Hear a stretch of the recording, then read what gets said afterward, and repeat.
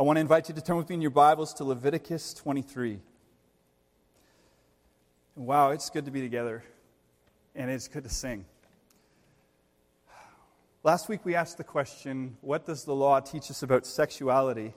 And I'm not a prophet, but I would suspect that that will be the most divisive subject, issue in the church over the next 50 years. Today, interestingly enough, we come to a topic that presents us with the most divisive subject in the church over the last 50 years. This particular topic we're going to be considering today has led to church splits, has led to tribalism, has led to targeted secret church, has led to all kinds of abominations that are entirely unhelpful. And it stems out of this question we're going to ask. What does the law teach us about worship? What does the law teach us about worship? Now, I'll just say this as a disclaimer off the top. There's so much that could be said about this topic, and if you know me, you know that this is a topic that's near and dear to my heart. I'm the son of a pastor. I grew up in the church. Probably around the age of 16 is when I started leading corporate worship, and was doing that every week for a very long time. I went to school, got a Bachelor of Church Music, and have made just so many mistakes, and have put my foot in my mouth so many times that I feel like there's just been a lot of lessons that I'm really excited about that I want to share. And then as I sat down to write this sermon, of course I've got all these things that want to come out of me. It was really good for me because I had to root myself in this text. And there's just some powerful things coming out of this, but it's not going to be everything that we could say. And so here's one disclaimer. One thing we're not going to talk about today, but it's important enough that I want you to hear it. Obviously, when we talk about worship, there's really two senses of worship. There's gathered worship, where the people of God come together and we respond with praise, and there's liturgy. And then there's the scattered worship. Like Romans 12 talks about how we are to put our lives on the altar as a living sacrifice. Everything that you do in your life is worship. So when you're raising your kids, it's worship. And when you're going to work, that's worship. And when you're doing the dishes, that's worship. And so obviously both of those are true. And today we're not going to be talking about scattered worship. That doesn't mean it's not a thing. That just means that's not what Leviticus 23 is about. This passage is forcing us to hone in on the gathered worship of God's people. And can I just say, I feel like we have been divinely, providentially situated to hear this afresh. For the last year and a half, we've been learning about scattered worship.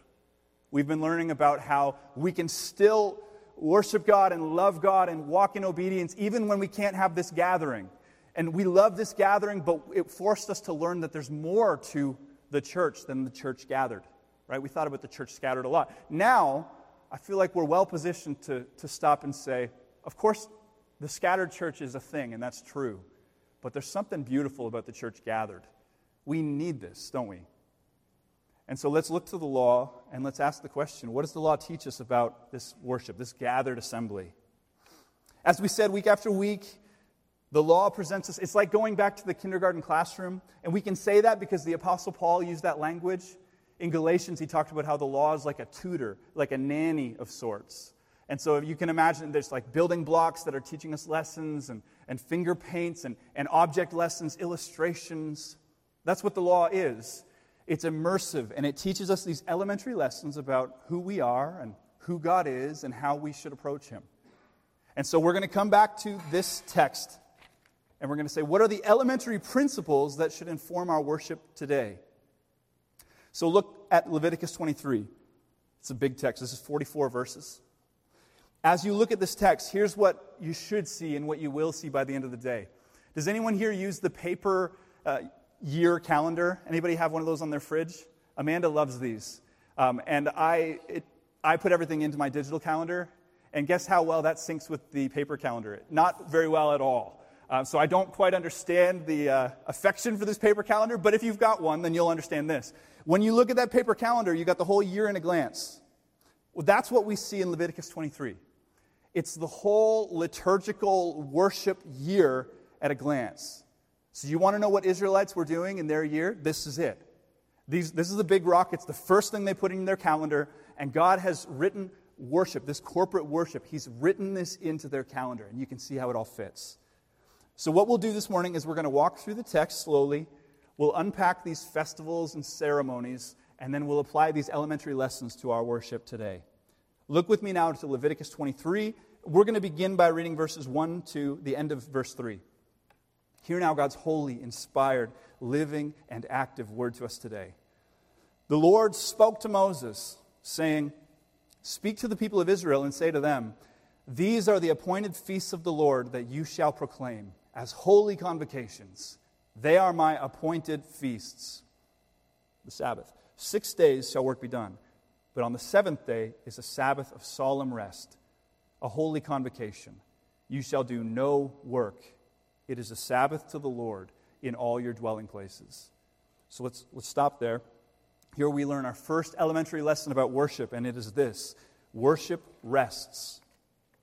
Worship rests. So as I said, this is the annual calendar. Well, before he gets into the big rock pieces, he puts a big rock piece that's going to appear on every single week in the Israelite calendar.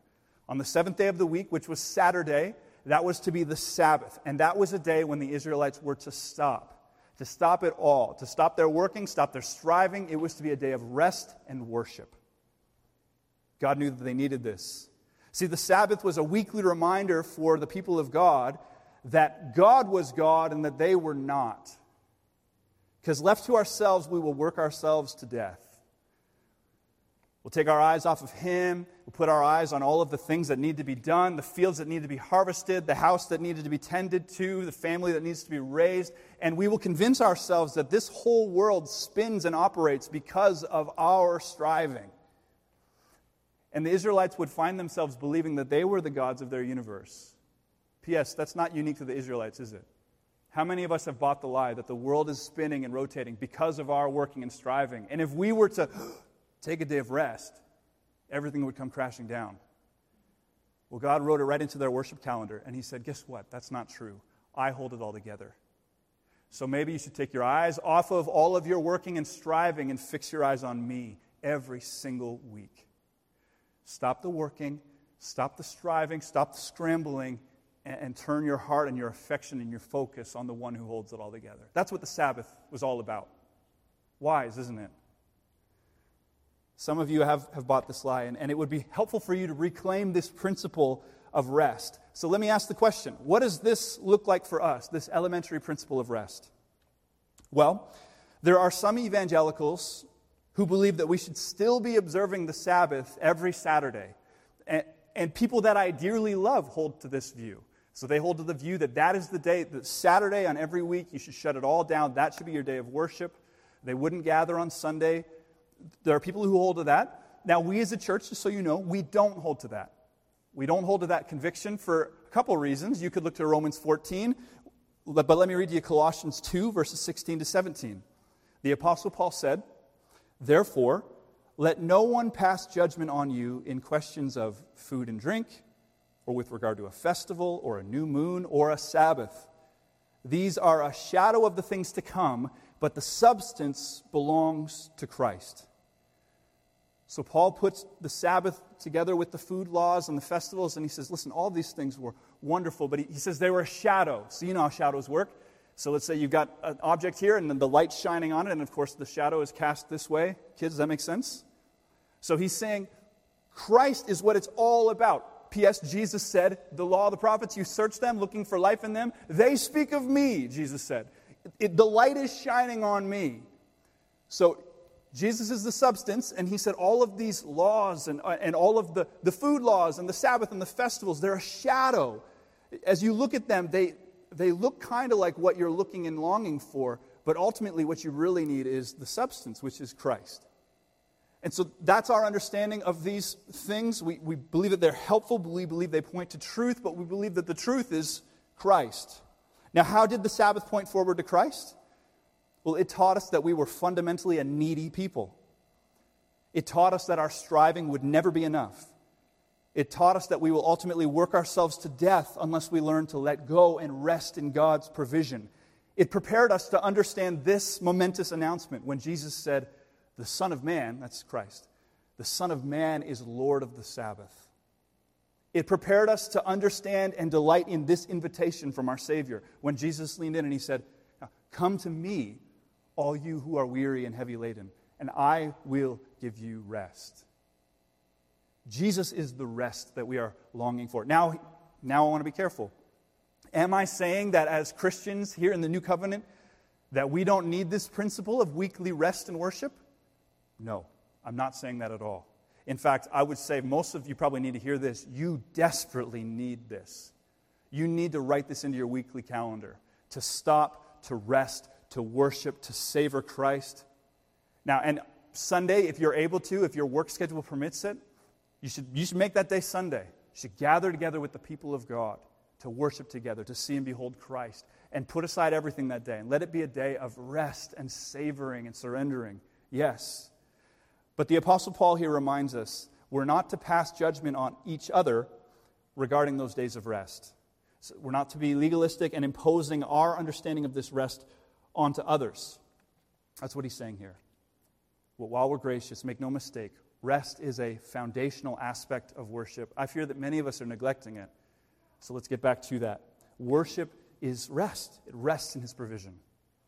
But now we're going to move forward. I want you to look with me now to verses 4 to 8, where we're going to unpack the Passover.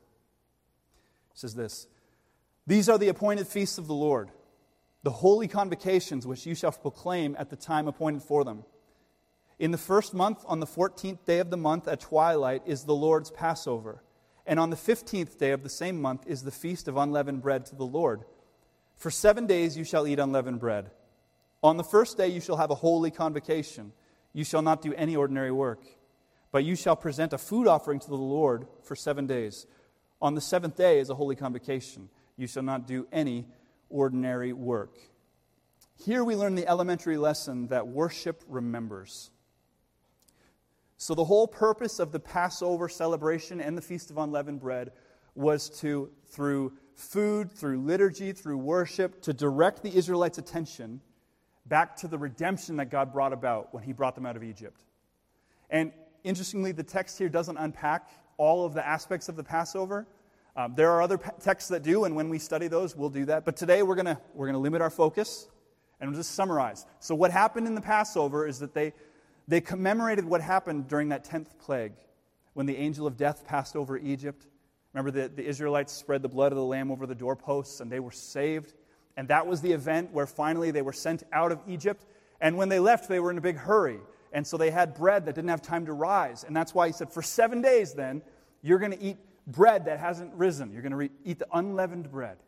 And as you eat this bread, and as you take these 8 days in the first month of your year, you are going to remind yourselves that you were slaves that were brought out of captivity.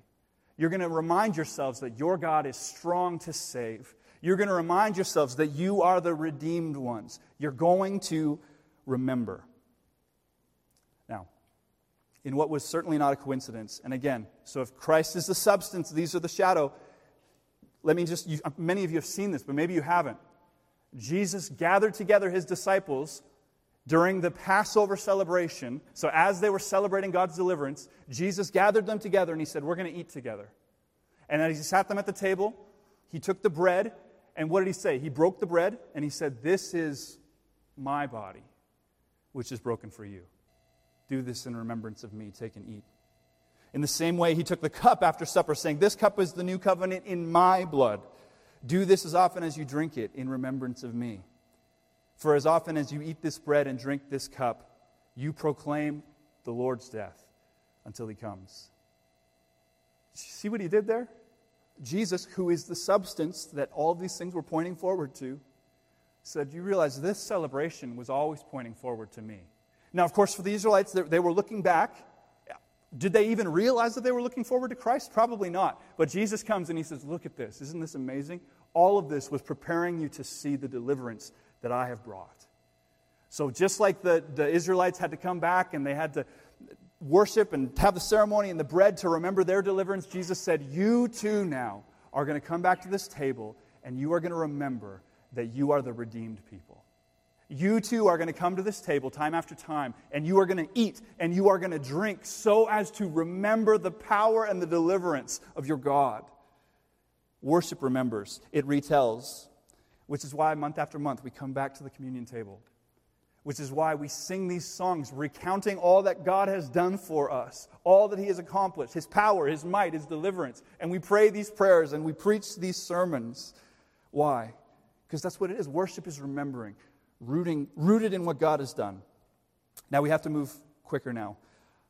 So the Passover and the Feast of Unleavened Bread, these things took place on the first month of the year. So if we can go back to that big calendar on the fridge, we've already looked at the weekly rest, and now we've looked at the first month, and we see the first month was dedicated, like this 8-day block to remembrance. But now we're going to move about 3 or 4 months forward, which after the first harvest, we find the next 2 religious festivals. And I'm not going to read the text because these two they're relatively straightforward. Verses 9 all the way to the end of verse 22 describes the Feast of First Fruits and the Feast of Weeks. And so here's what we're going to unpack together. We learned this elementary lesson. Worship anticipates. Worship anticipates. So these 2 ceremonies were connected with that first harvest. One commentator notes, while the Passover and Festival of Unleavened Bread celebrated the Lord's deliverance from the old land, remembers, right? The offering of first fruits and the Festival of Weeks celebrated his provision in the new land.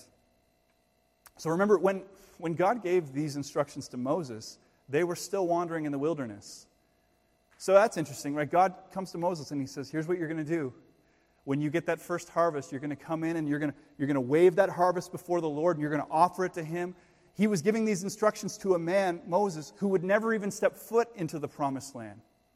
And so Moses carefully writes these down and he teaches the priests and they're ready. You know, someday we're going to get into the land. But remember, they were in the wilderness for 40 long years. 40 years of wandering. 40 years of eating manna from heaven and quail that the Lord provides. Right? 40 years of being nomads, right? Having no place to call your own. Not being able to plant crops and fields. 40 years. Imagine with me for a moment the first offering of the first fruits. The priests are now in the tabernacle. They've taken possession of the promised land. People have kind of taken their allotments that they were promised from the Lord. They started to sow their seed. Priests are in the tabernacle waiting, and then one day in walks a man, and he's got his first harvest. And he says, I'm here to bring the offering of the first fruits. And they grab these and they're waving them before the Lord and they're celebrating and they put them on the altar and they burn them. And that tangible ceremony was meant to teach some things. First of all, it was meant to teach gratitude, right? It was meant to teach that we recognize that all that we have comes from the Lord. So here's my very best, the first of my crop. It's for the Lord because everything's from Him, right? This land was from Him. This crop is from Him, so take it. But it also was meant to teach anticipation. He didn't put that on the altar assuming, well, and that was it. That's the end of the harvest. I'll have nothing left. No, he put it on the altar saying, take it. I trust that the God who gave me this is going to give me so much more. The God who kept His promise in bringing us to this land, the God who kept His promise in growing these crops is going to keep His promise by providing, in spite of me laying down this first fruit of my offering. It was anticipation, expectation. And in the same way, so too is our worship. Right? We are the looking forward people. We are the trusting in faith people. We are the giving God everything that we have because we know that as we pour ourselves out, He gives more. He blesses us. He pours into us. And of course, our expectation goes deeper than the first fruits of the crop, doesn't it? The Apostle Paul, in what was not a mistake, again, he uses this language. He says, but in fact, Christ has been raised from the dead. Listen to this language. The first fruits of those who have fallen asleep. So Paul picks up this first fruit language, this celebration that every Israelite would have participated in, feeling the gratitude, feeling the anticipation. And Paul said, hey, you know that anticipation we feel? Jesus is the first fruit. Jesus is the one that we point to and we say, God has been so good. And just like Christ rose from the dead, I know that more is coming. And our worship should be that way. That in spite of our hardships, in spite of our suffering, in spite of sweet Emma right now in pain, in spite of many of you right now struggling in your faith, in spite of wayward children, in spite of a downward heart, in spite of it all, we can point forward and say, but Christ was raised, so too will we. So we have hope, Paul says. Hope that sees beyond the grave. Peter used that language all the time, right? Joy unspeakable, full of glory. Why? Where's our joy rooted? It's rooted in faith, in trusting that God is going to provide, even when all of our circumstances say that He won't. Even when the first fruit is burning on the altar and the smoke's rising up, we're saying there will be more where that came from. Because our God is the God who keeps his promises. Amen? Now, the final 3 ceremonies that we're going to study all fell on the 7th month. Back to the calendar on the fridge. Weekly celebration of rest. First month, we have that remembrance of God's deliverance. A few months later, the crops come in, and we've got this celebration of God's just gratitude and anticipation of the way that God provides for us. But then on the 7th month, we have this almost an entire month dedicated to worship. And this month is vibrant. It's got 3 festivals built in, and they're different, and yet they flow into each other. It's beautiful. I'm going to read the whole text. It's a lot of text. And as we read this, we're going to see 3 ceremonies. One of them we've already unpacked. If you were here when we unpacked the Day of Atonement, that's coupled into the month. So you remember that? And the scapegoat wandered away over the horizon? That's built into the 7th month. But hear now God's word. I'm going to read from verse 23 all the way to the end in verse 44. Here's the Feast of Trumpets. The Lord spoke to Moses, saying, "Speak to the people of Israel, saying, in the 7th month, on the 1st day of the month, you shall observe a day of solemn rest, a memorial proclaimed with a blast of trumpets, a holy convocation. You shall not do any ordinary work, and you shall present a food offering to the Lord." Goes on in verse 26 to explain the Day of Atonement. "And the Lord spoke to Moses, saying, now on the 10th day of this 7th month is the Day of Atonement. It shall be for you a time of holy convocation.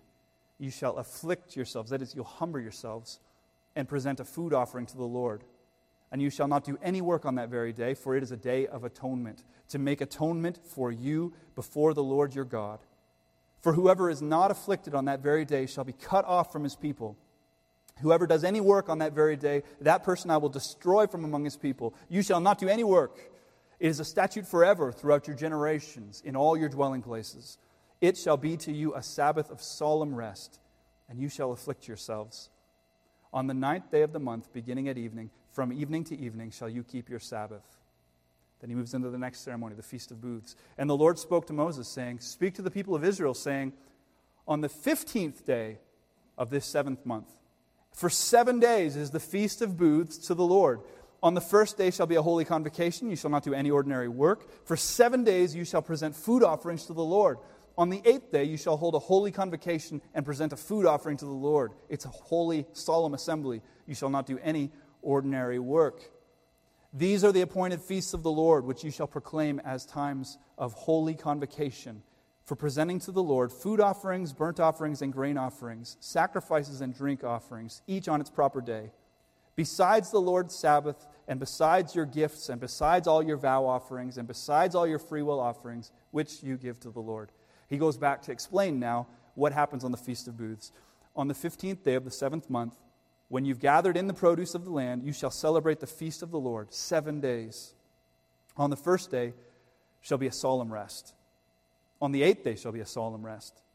And you shall take on the 1st day the fruit of splendid trees, branches of palm trees, boughs of leafy trees, and willows of the brook, and you shall rejoice before the Lord your God 7 days. You shall celebrate it as a feast to the Lord for 7 days in the year. It's a statute forever throughout your generations. You shall celebrate it in the 7th month. You shall dwell in booths for 7 days. All native Israelites shall dwell in booths, that your generation may know that I made the people of Israel dwell in booths when I brought them out of the land of Egypt. I am the Lord your God." Thus Moses declared to the people of Israel the appointed feasts of the Lord. Wow, so there's a lot that we can unpack there, but here's what this elementary lesson I'd like to flesh out for you. In these final 3 ceremonies on this 7th month, we learn that worship expresses. So just picture this month. Try and just immerse yourself into it for a moment. First day of the month comes. It's the 7th month. Your whole week is built into this idea that the 7th day is a day that's set apart for the Lord. Well, here you are, the 7th month in the year, and that principle expands larger. And that first day, you're resting, you're worshiping, and trumpets are being blasted to proclaim. It's a day of rejoicing and victory and worship. Then you get 10 days into that month, and you have the Day of Atonement. And remember, we talked about the Day of Atonement. It's a somber day. He says you afflict yourselves, you humble yourselves, you quiet yourselves. You remind yourselves that God is holy and you are not, and that's a huge problem. How can you be at one with God? So you have the sacrifice, and you watch as the high priest lays his hands on these animals, and one is sent out of the camp, and you never see it again, and blood is shed, and it's a sober and quiet day.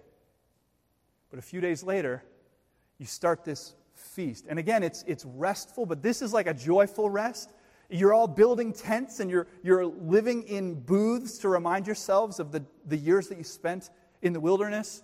And people are feasting together and celebrating together, and it's this joyful picnic almost built into your calendar. And that lasts for 7 days, with a big day on the first day, a big day on the last day. All that being said, it was quite the month. Trumpets and celebrating, weeping and sacrificing, camping and enjoying meals together. And all of that was prescribed by the Lord. All of that expressiveness was appropriate, each in its own time. There's a breadth to it. You find that same breadth when you read the Psalms, don't you? You find Psalms where the psalmist is on top of the world and he's delighting and celebrating, and he's telling you to bang on, sounds like everything, bang on the drum and the cymbal and grab a lyre and play that. And I think this is how you play a lyre. But he just, anything that can make noise, make some noise. God is awesome. And then you find Psalms where he says, Lord, do you even see me? Do you even care? Do you even know? There's a breadth to it. We see this all over the Old Testament. Truth be told, we see it all over the Bible. And I would love to see us capture some of that breadth in our worship. And I've said this before, but let me just give a disclaimer. I've said this before, so it probably feels like, here's Pastor beating his drum again. If you don't see this in the Bible, tune me out right now. But if you see this in the Bible, could you lean in and listen close for a moment? Look at the breadth of worship of God's people. I was talking to a brother, Christian brother, I love him dearly. We were talking about all the different expressive pieces that we find within the church family.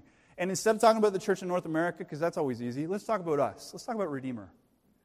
There's a breadth here. And there's people on different sides of the spectrum. So there are some of us where reverence and sobriety come naturally. Amen? There's some of us, that's just the way we are. That fits for us. And it's sweet and it's appropriate. We come to the Lord, and it's almost as if every time we come into the place of worship, it's like we're coming into the Day of Atonement. Quiet, solemn, and when you watch that person, you get this beautiful sense that they know that God is holy, holy, holy.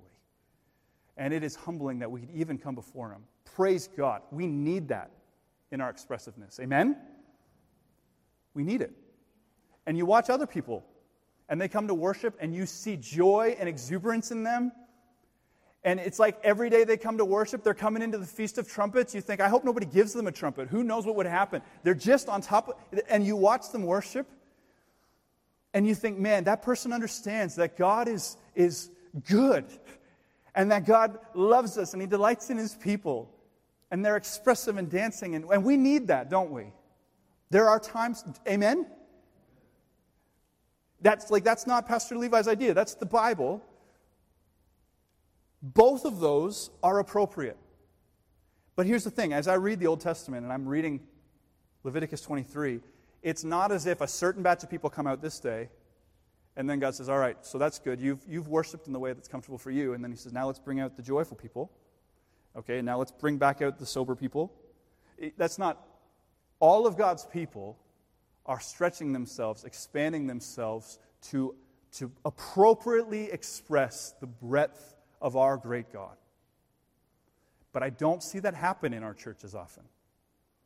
Now, and I don't think that's going to happen overnight, but here's my challenge, and you can, again, if you don't think this is from the Bible, tune it out. That's okay. We can talk later. You can tell me why it's not there. But if you see that in the Bible, here's my challenge for us, and my challenge for me.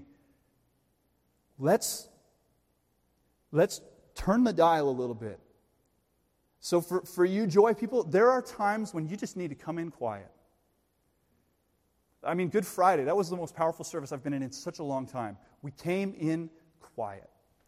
We sat, we weren't late, we were on time, we were early, we sat in our seats, we prepared our hearts, we bowed our heads, we worshiped with reverence, we wept. It was beautiful. We came to the Lord's table. That was the note for a Good Friday, wasn't it?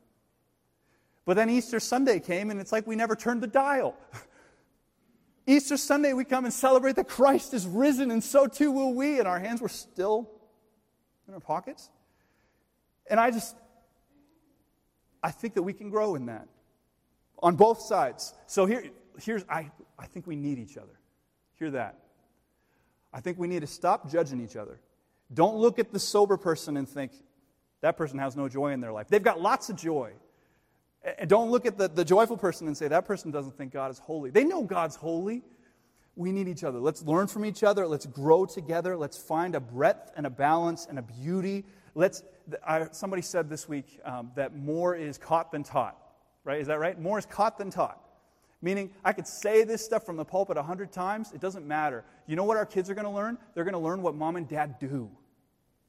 When people engage with us, when new people come in to worship with us, let them catch the whole breadth of it. Let them see people weeping in reverence and awe before our great God, acknowledging our sin, repenting, trusting. Let them see people rejoicing, dancing at times, celebrating, clapping. Our great God. Let's see it all. I aspire for that. I would love to see us aspire for that. It leads into our next thing. You know, why harp on this so much? Because we learn from this whole text, worship matters. In fact, I go a step further and say worship's the whole point. Why did God save the Israelites? Exodus 8:1. Then the Lord said to Moses, "Go to Pharaoh, say to him, this is what the Lord says, let my people go." Why? So that they may worship me. They were saved so as to be worshipers. John Piper has this great quote, you've probably heard it. He says, missions exists because worship doesn't. And what does he mean? He means we go to the nations.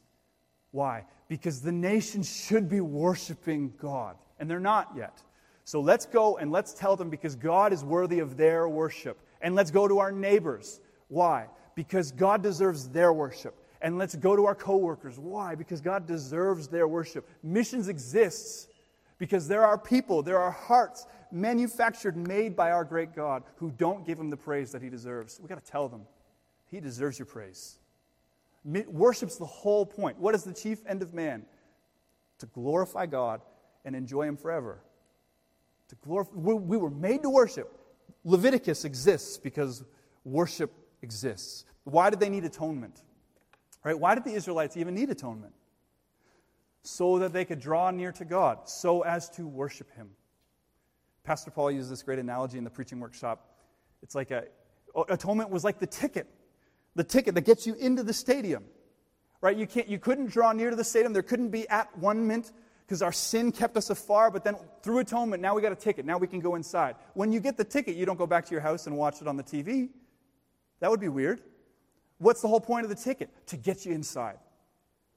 Why do we need holiness? So that we can draw near to our holy God.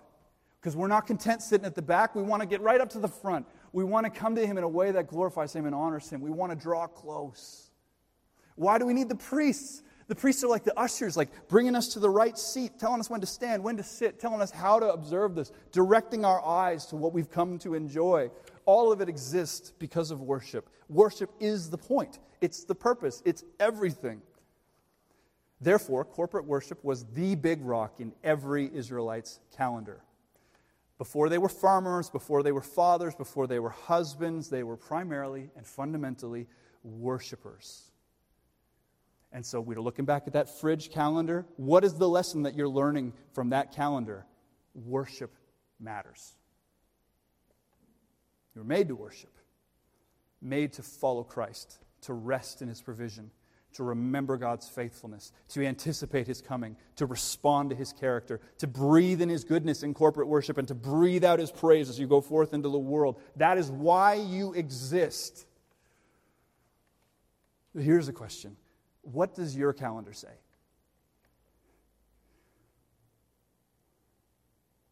When you start your year and you put in the big rocks, the things that displace everything else, what are the things in your life that displace everything else? Is it worship? Is worship front and center in everything? Because that's where life is found. That's where satisfaction. Isn't it amazing? We were praying in the kitchen, It's amazing. God calls us to come and worship. He calls us to come and to lift up our praise and to pour it out for Him. But it would be just of God if our worship drained us. Like if we just gave Him everything we had and then we walked away exhausted. It's like, okay, well, we gave Him all that we had because He deserves it, but now we're spent. That would be just. He could have built it that way. But instead, our great, gracious Heavenly Father said, you come and you pour it all out. You give me everything you've got. And when you walk away, guess what? You're going to feel like there's more in the tank than when you came. As you pour out for me, I'm going to fill you up. Let your life, let this church be about one thing above all else, glorifying God as we enjoy Him forever. And then I'm going to conclude very quickly with one last observation, which really I want to end where we began. Here's our final elementary lesson. Worship trusts. The worship calendar that the Israelites structured their lives around was not the result of a vision-casting meeting. It's not as if Moses and Aaron got away and grabbed some leaders and said, what should this look like? Let's brainstorm. Nope. Verse 1 says, the Lord spoke to Moses, saying, right, worship was God's idea. And He said, here's how you're going to approach me. Here's how you're going to worship me this way. The Lord spoke, Moses listened, the people obeyed because they trusted. And that is worship that pleases the Lord. One of the things that we've learned elsewhere in the book of Leviticus is that not all worship is pleasing to the Lord. Right, that was the story of Nadab and Abihu. They came before the Lord, they had instructions, but they said, forget the instructions. I think we're going to do some novelty. We're going to try and approach God this way. And of course, He struck them down. That story ends in death and ruin.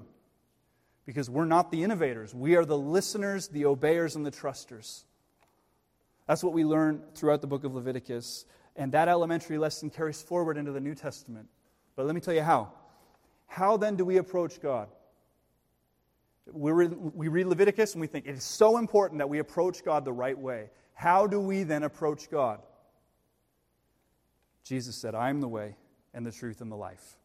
No one comes to the Father. No one approaches God except through me. See, we're going to learn a number of elementary lessons about worship. But this lesson stands above them all. We can only approach God on His terms, and He's made those terms clear. Jesus is the only way to the Father. Any other approach to God is like the strange fire that Nadab and Abihu brought. And this section used to be really long. I'm going to truncate it, because there's all kinds of strange fire that we can bring. I mean, like universalism. Universalism says that every religion leads us to God, and every path leads there. That's the exact opposite of what Jesus said, right? No one comes to the Father except through me. That's what Jesus said. So you could say universalism is strange fire, but I would imagine for most of us that's not our challenge. So I want to highlight two in particular, and here's this first one. It's so dangerous. You know what's a strange fire? Legalism. How many of us have caught ourselves swinging that strange fire in our hearts? Have you ever felt yourself saying, I can't pray to God? I was arguing with my wife last night, wrestling with my kids this morning. I can't pray. He doesn't want to hear from me. Maybe you come to a corporate worship and you're like, how am I supposed to sing? Am I supposed to fake it? I haven't read my Bible in a week. How can I sing to God? Have you ever caught yourself feeling like my stuff that I do, my effort or lack thereof is indicative of my worthiness to come before God? That's legalism. That's strange fire. That leads to death and ruin. Hear me. You have never once obeyed God enough. You've never once read your Bible enough, loved others enough, served enough to earn your way into God's presence. If you've ever come to worship saying, I can come before God today because I had a killer week, that's strange fire. You cannot come before God because of your killer week. Nor should you stay away from God because of your lousy week. You come to God because of Jesus. He is the way. He's the approach. If we could obey our way to the Father, there'd be no need for Jesus. But we can't. We all fall short of the glory of God. We all need rescue. We all need a Savior. But here's one more strange fire before we close that I think is maybe dangerous after a sermon like this. It's the strange fire of emotivism.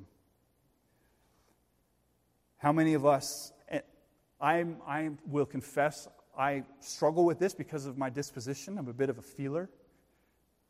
How many of us judge our relationship with God and our ability to approach Him based on how we feel? Like, oh, I just feel cold. I just feel I can't worship God. I'd be faking it because I feel off. Pastor just said that we should have joy and we should have reverence, and I feel like I have neither right now. I feel like I'm a robot. I can't. And we assume because I don't have these feelings, because it's not all bubbling up inside of me, that something's broken inside of me, I can't approach God. That's strange fire. You approach God because of Jesus. And that's good news, because some days you roll out of bed and you just feel like you're at the end of your rope. And you feel like there's not even an ounce of me that wants to sing. There's not an ounce of me that wants to fellowship. I want to crawl back into my bed. Can I really be a worshiper feeling that way? Yes. Yeah, you can. Because it's not about how you feel. It's about what Christ has done. Isn't that good news? Some days you're going to feel good. Isn't that good news? I love those days. I wish those days happened more often. Some days you just feel great. But some days you feel absolutely lousy and it lasts for years. God is still worthy of worship, and you are still a worshiper because Christ's blood was shed for you and the way has been made in spite of your feelings. Therefore, this morning, we're going to approach our Father again in worship. We're going to sing 2 songs today instead of 1. I thought about flipping the whole service, and I thought that might be much. But I wanted to give us some time to respond, and I want to give the disclaimer of don't feel pressure of I need to express this way or I need to be emotional this way. Don't feel any of that at all. Here's what I want you to feel today. Gratitude, reverence, awe, wonder, humility, joy, the whole breadth of it all. Some verses are going to cause you to want to fall on your knees and cry. Some verses are going to make you want to dance. You don't need to do either of those things. But I would just say this. Engage with God with all of who you are, and invite Him to stretch you just a little bit. Invite Him to stretch that joy muscle and that reverence muscle. Give Him praise that He deserves. Let me pray. Heavenly Father, we confess that we have brought our worship to all the wrong places. We've done it so many times. Lord, some of those things we identify, we readily see. Some of us have bowed down at the altar of sin. Lord, we talked about last week, sexual sin and pornography. It's an altar that we've often bowed down at, bringing our worship to the wrong place and walking away empty and unsatisfied. That's what idols do. Unlike you, when we worship the idols, we walk away with less than what we had. Some of us bow down and worship idols that are more respectable idols, like our sports, our vacation, our leisure, our TV, our job, our family. Lord, we want to bow down at your altar because every good gift actually comes from you. And so we want to thank the giver. We want to worship the giver. We want to delight in you. Lord, and we confess that our hearts are prone to wander. We feel it, prone to leave the God we love. So God, we just confess today that we need your help. Thank you that you are generous to meet us in our need. We pray for the help of your Holy Spirit to direct our affection to you, to direct our attention to you, to stir us to praise even when we feel exhausted and depleted, to stir us to praise even when we haven't measured up to the standards that we know that we want to reach, to come before you in praise and thanksgiving, even though the fig tree does not bud and there's no grape on the vine and the olive clove fails and the field produces no fruit. We want to say with Habakkuk, yet I will rejoice in God. I'll rejoice in God, my Savior. Let that be the cry of our hearts. So, Father, I pray for your people. I pray for this church. Lord, we want to get everything right. But in particular, Lord, we want to get this right. I pray that you would help us to grow as the years go forward, to grow in our corporate worship, that we would capture the scope of who you are. Introduce things to our liturgy, Lord. Maybe there's things that we haven't even incorporated into our corporate worship that we're really lacking in, Lord, that would be so helpful for our worship. We just invite you to speak. Lord, we just humbly lay this at your feet. We want these gatherings to be the kinds of gatherings that bring you so much glory, because you are worthy of it all. We pray this all in Jesus' name. And everyone said, amen. Worship team, would you lead us? Would you stand with us as we respond, singing of God's goodness, looking forward to what he will do, looking back to what he has done, trusting him